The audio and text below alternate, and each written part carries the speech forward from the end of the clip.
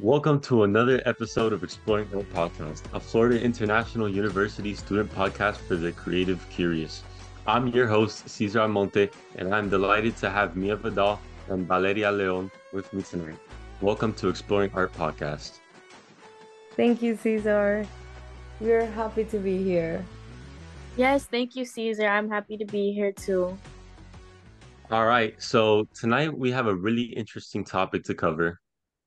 The title will be Brushstrokes Through Time. Oh my God, this is going to be fun.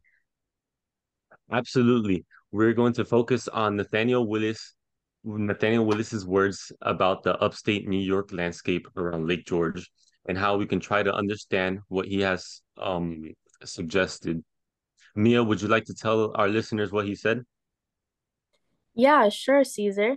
This is what Willis wrote in 1840. The mountains on the shore of this exquisite lake consist of two great ranges. Both these ranges alternately, approach the lake so as to constitute a considerable part of its shores and recede from it again to the distance sometimes of 2 or 3 miles. The summits of these mountains are of almost every figure, from the arch to the bold, bluff, and sharp cone.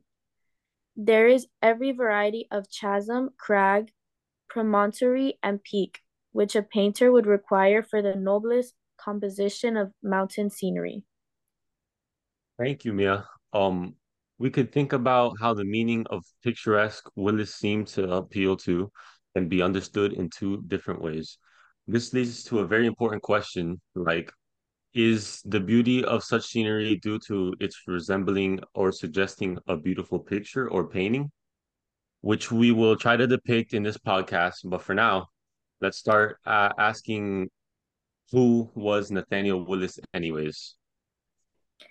Okay, so Nathaniel Willis was an American publisher and journalist who lived in the 19th century. He was born on September 1st, 1780, in Boston, Massachusetts, and he died on May 26, 1870, in Boston. So he's mostly known as the founder of the first American magazine. It was called the Boston Recorder and Telegraph, and he started this publication in 1813 and served as its editor and publisher. So this magazine covered various topics like literature, news, and religious articles. So yeah, it became really popular during his time, and that's how he also became popular. So he was a prominent figure in the early American newspaper industry. So he also worked as a journalist for a lot of newspapers such as Eastern Argus and the New York Mirror. So Eastern Argus was in Portland, Maine, and then the New York Mirror was in New York City. So besides that, he also established some other publications like American Monthly Magazine and the American Christian Review. So he was also involved in religious activities. So as you can see, he had strong ties to the Congregational Church, and he often like incorporated his religious themes and ideas into these publications. So he was really known, for his commitment to like his moral values and his advocacy for religious and social causes. So that was really important to him, like his religious beliefs. He tend to like include them into his publications a lot. So he also played a really significant role in shaping the early American media landscape. So this happened through his pioneering efforts in magazine publishing. So his contributions helped pave the way for the development of the magazine industry in the United States. So yeah, that's basically how I would describe Nathaniel Willis and all of his accomplishments. Well, that was really impressive. He's done a lot of things. He did a lot of things, actually. But I Yeah. also think that for this case, it is I think it's also important to learn more about the New York Lake George area because like he was talking about that. And when I looked through it, when I looked, oh my gosh, when I looked in like, I made a little research about it. It is a touristic lake with different activities for all ages. Like it is really cute. If you see the pictures, it's really nice. Like it will be a place that I will go on vacation. They have food and drinks, they have family adventure activities. There's outdoor recreation, so there's like those adventure extreme games and activities. It's so fun. It looks so fun. It has museums and art galleries and shops. So like these things are like current tourism things to do, but at that point it was just like the place to be in. So imagine being there, just like looking at nature. Like that would have been so cute and so fun. And I think that's what he wanted to portray on his words. That's what I'm thinking. Like, I mean, it was an idea that just like I thought about. It is a really nice place to stay on vacation or just on a weekend trip. And like it has a combination of lake, mountains, and activities. So, it's that kind of vacation. Yes, I completely agree with what you said, especially back then when there wasn't as much things to look at. I'm sure him looking at the scenery, the two mountain peaks, in- incredibly beautiful. I mean, the trees, it must have just been gorgeous out there. Um, anyways, this is getting very interesting. How about we start defining some of Willis's words that he uses in his description about the landscape. That way we could understand what he wanted to say.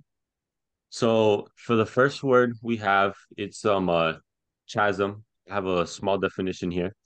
A chasm is a deep fissure or gap typically found in the Earth's surface or a cliff.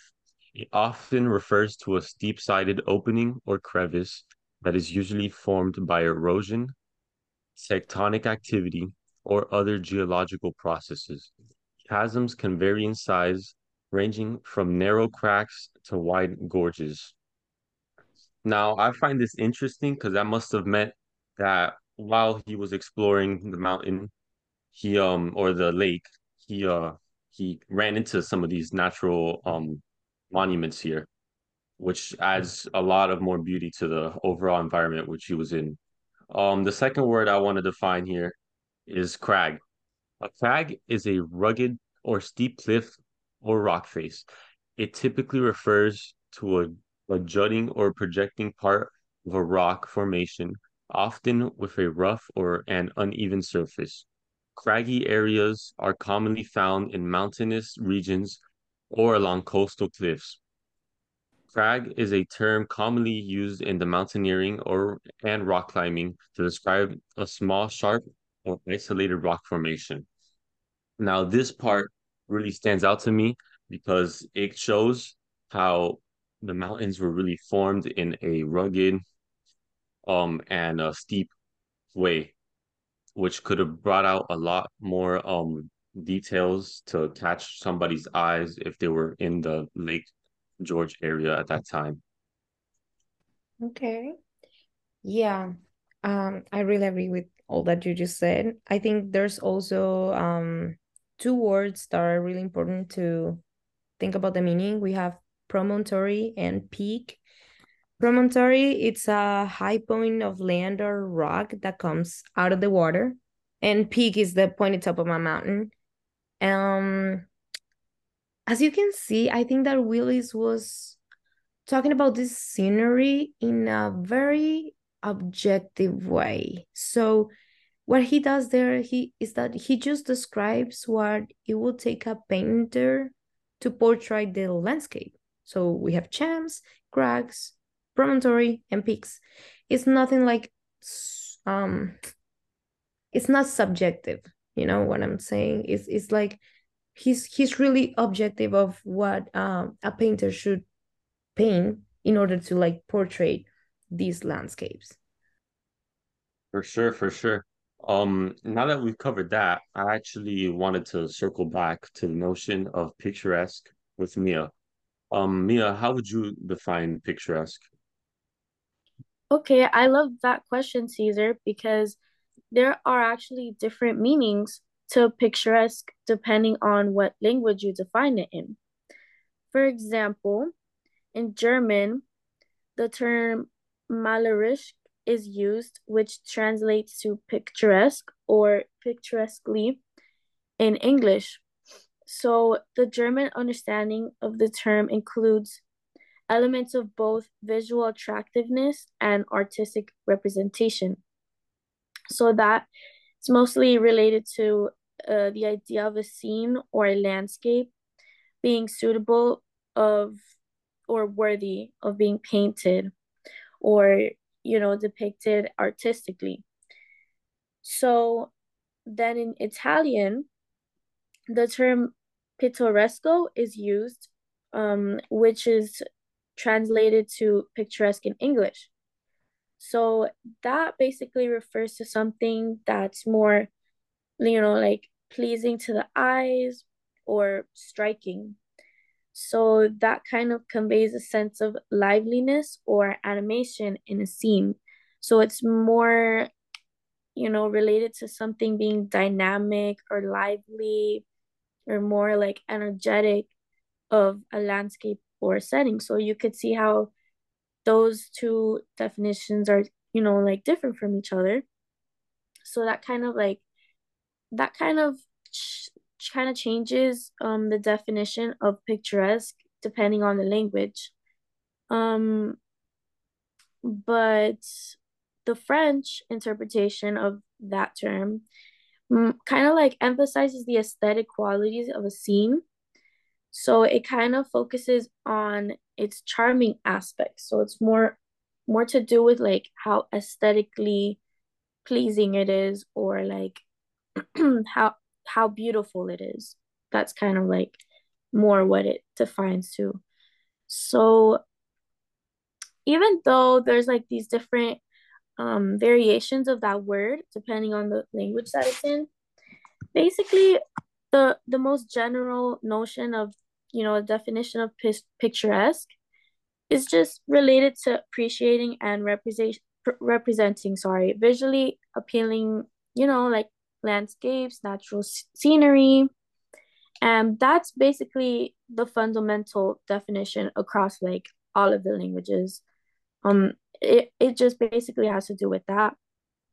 And whatever context it is in, whatever context it is used in, it could have different variations, like in the emphasis or the interpretation, but basically, at the end of the day, like the core definition of picturesque has to do with, the aesthetic of the landscape and appreciating its beauty. So, yeah. Yeah, of course, I agree with you. And it's really interesting to think about how Willis could have used that word to define what he was looking at when he was looking at the Lake George. It could have been in any context. It's our job to figure that out, but until then, I guess it's a mystery. This leads me to my next question. Can you tell me about some American, French, and Italian landscape painters from the late 18th and early 19th century? Sure. Okay, so I'm gonna start off with the French, the French painters. So first I want to start talking about Jean-Baptiste Camille Corot. So his lifespan was 1796 to 1875. And like I said, he was a French landscape painter around that century. So he's basically known for his lyrical and poetic interpretations of landscapes. So he often kind of like featured serene and dreamlike scenes. So in his paintings, he exhibits delicate brushwork. So his art was very subtle, very delicate, very soft. So his color harmonies were very soft and very calming. And you could see that in his paintings, like the bridge at Narni, which was made in 1826. And you could also see in his work The Evening Star, made in 1863. They were both depictions of nature and they were both very soft. So that was him. Another one, another French landscape painter I could provide for you um is gonna be Giovanni Antonio Canal. He's mostly known as Canaletto, and he lived from 1697 to 1768. Um, so he was actually an Italian painter, and he was famous for his highly detailed and precise cityscape and landscape paintings, particularly Venice. So he mostly captured architectural beauty. So he was very into depicting like landscape as in buildings and its architectural beauty. So he would depict like canals and buildings and the streets and things like that. And he would make them vibrant. And in his paintings, such as the Grand Canal in Venice from Palazzo Flangini to Campo San Marcuola in 1738 and the Piazzetta and the Library 1742, they really show his mastery of light, perspective, and precisions in capturing urban landscapes. So he was very talented and his technique was very on point.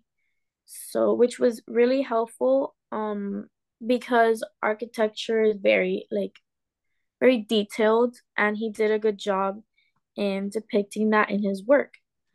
So that was a French painter and then that was an Italian painter. So the next person I'm gonna tell you about is gonna be a French painter. His name is Pierre Henry de Valenciennes. Sorry if I pronounced that wrong. And he lived from 1750 to 1819.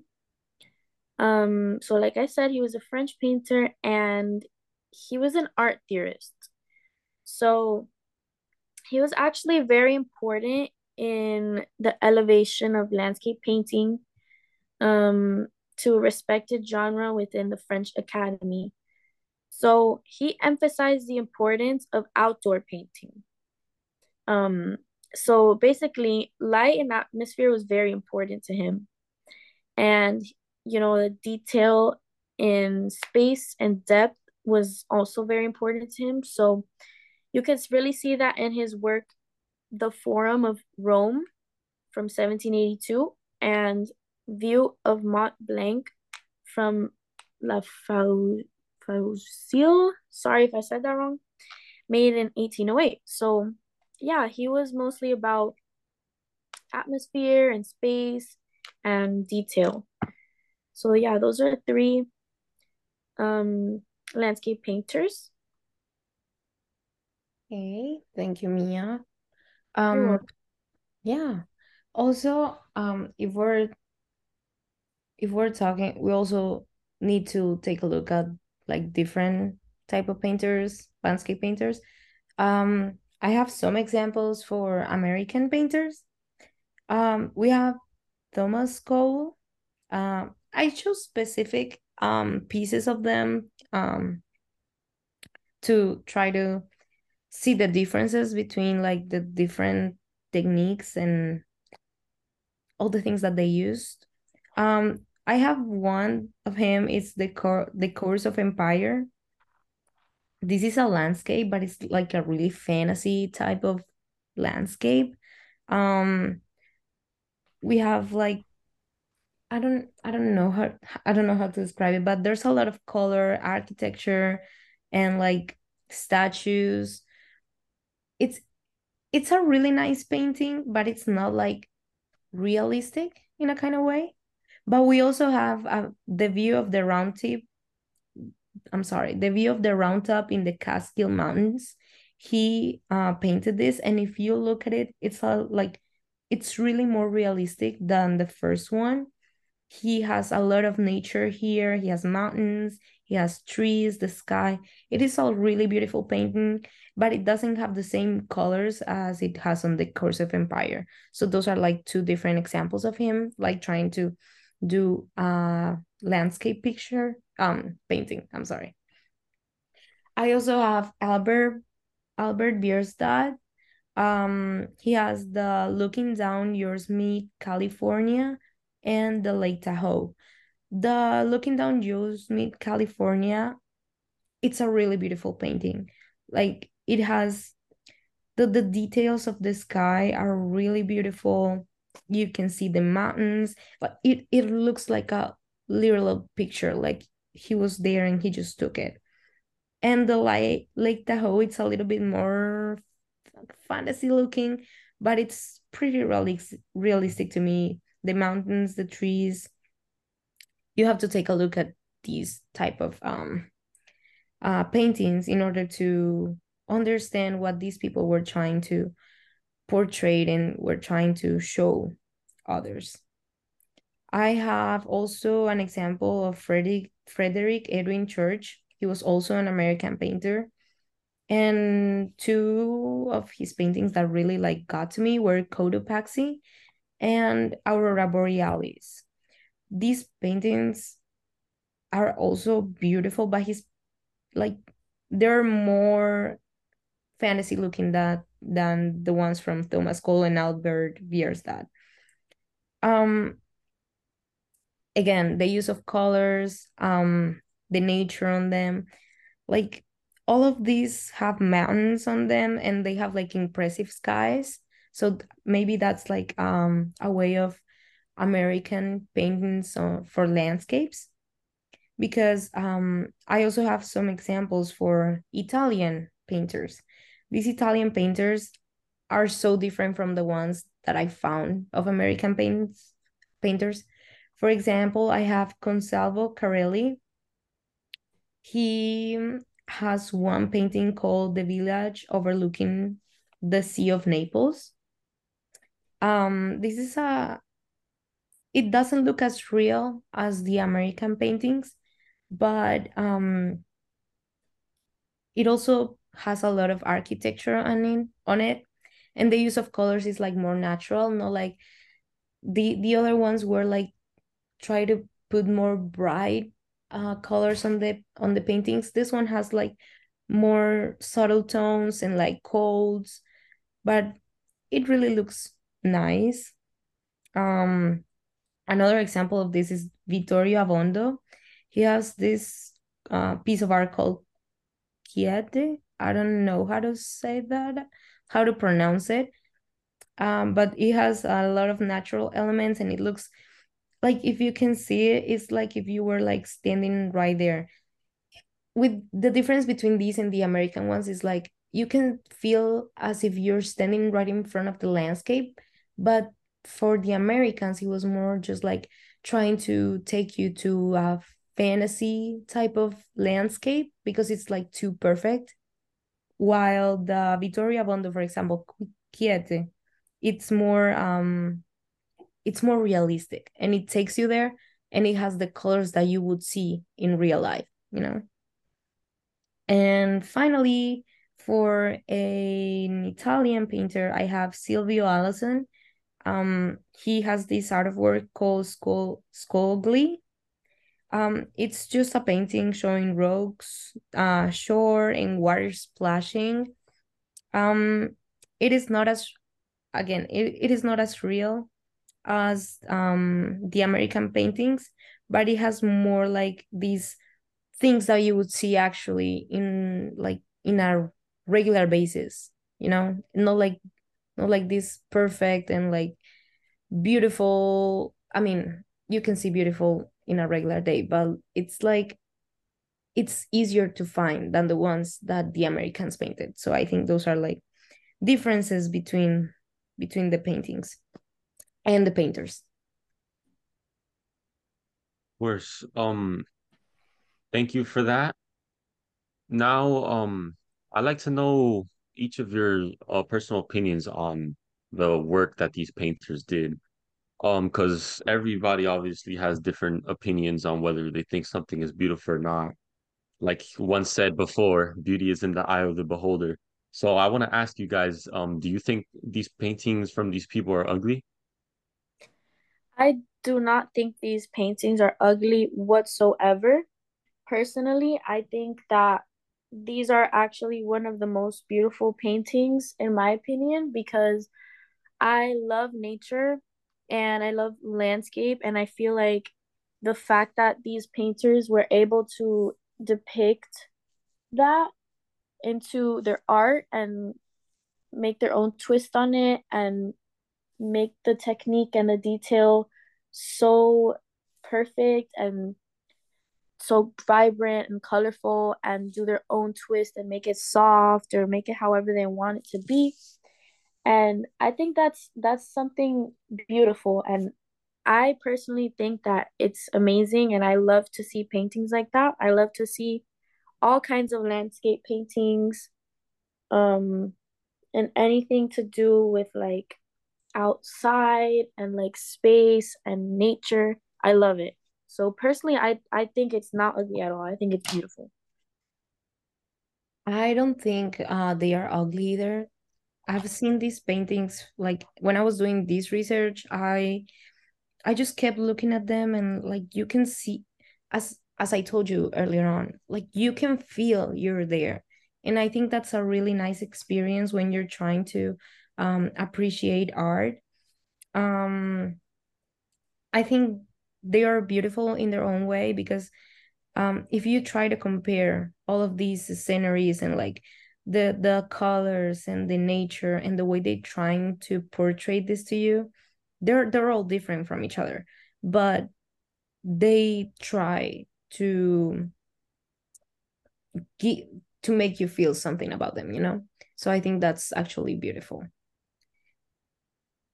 Yeah, Yeah. actually, I can agree with Vale. I think that these paintings do a good job at like evoking emotion into the people that are looking at it. So I think that's also another valuable aspect on these paintings. That's right. And also like you can relate this to beauty in a sense that some people may find more beautiful in different types of landscapes.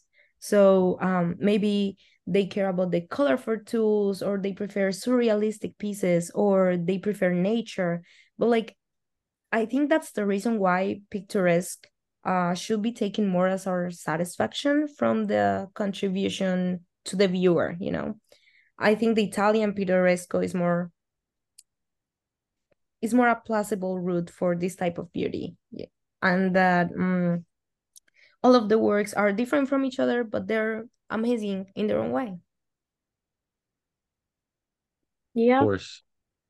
I agree. Um, one thing I want to add, I obviously everybody has their own opinion on these drawings. They could look at whatever drawing they want and determine whether it's beautiful or not based on their own opinion.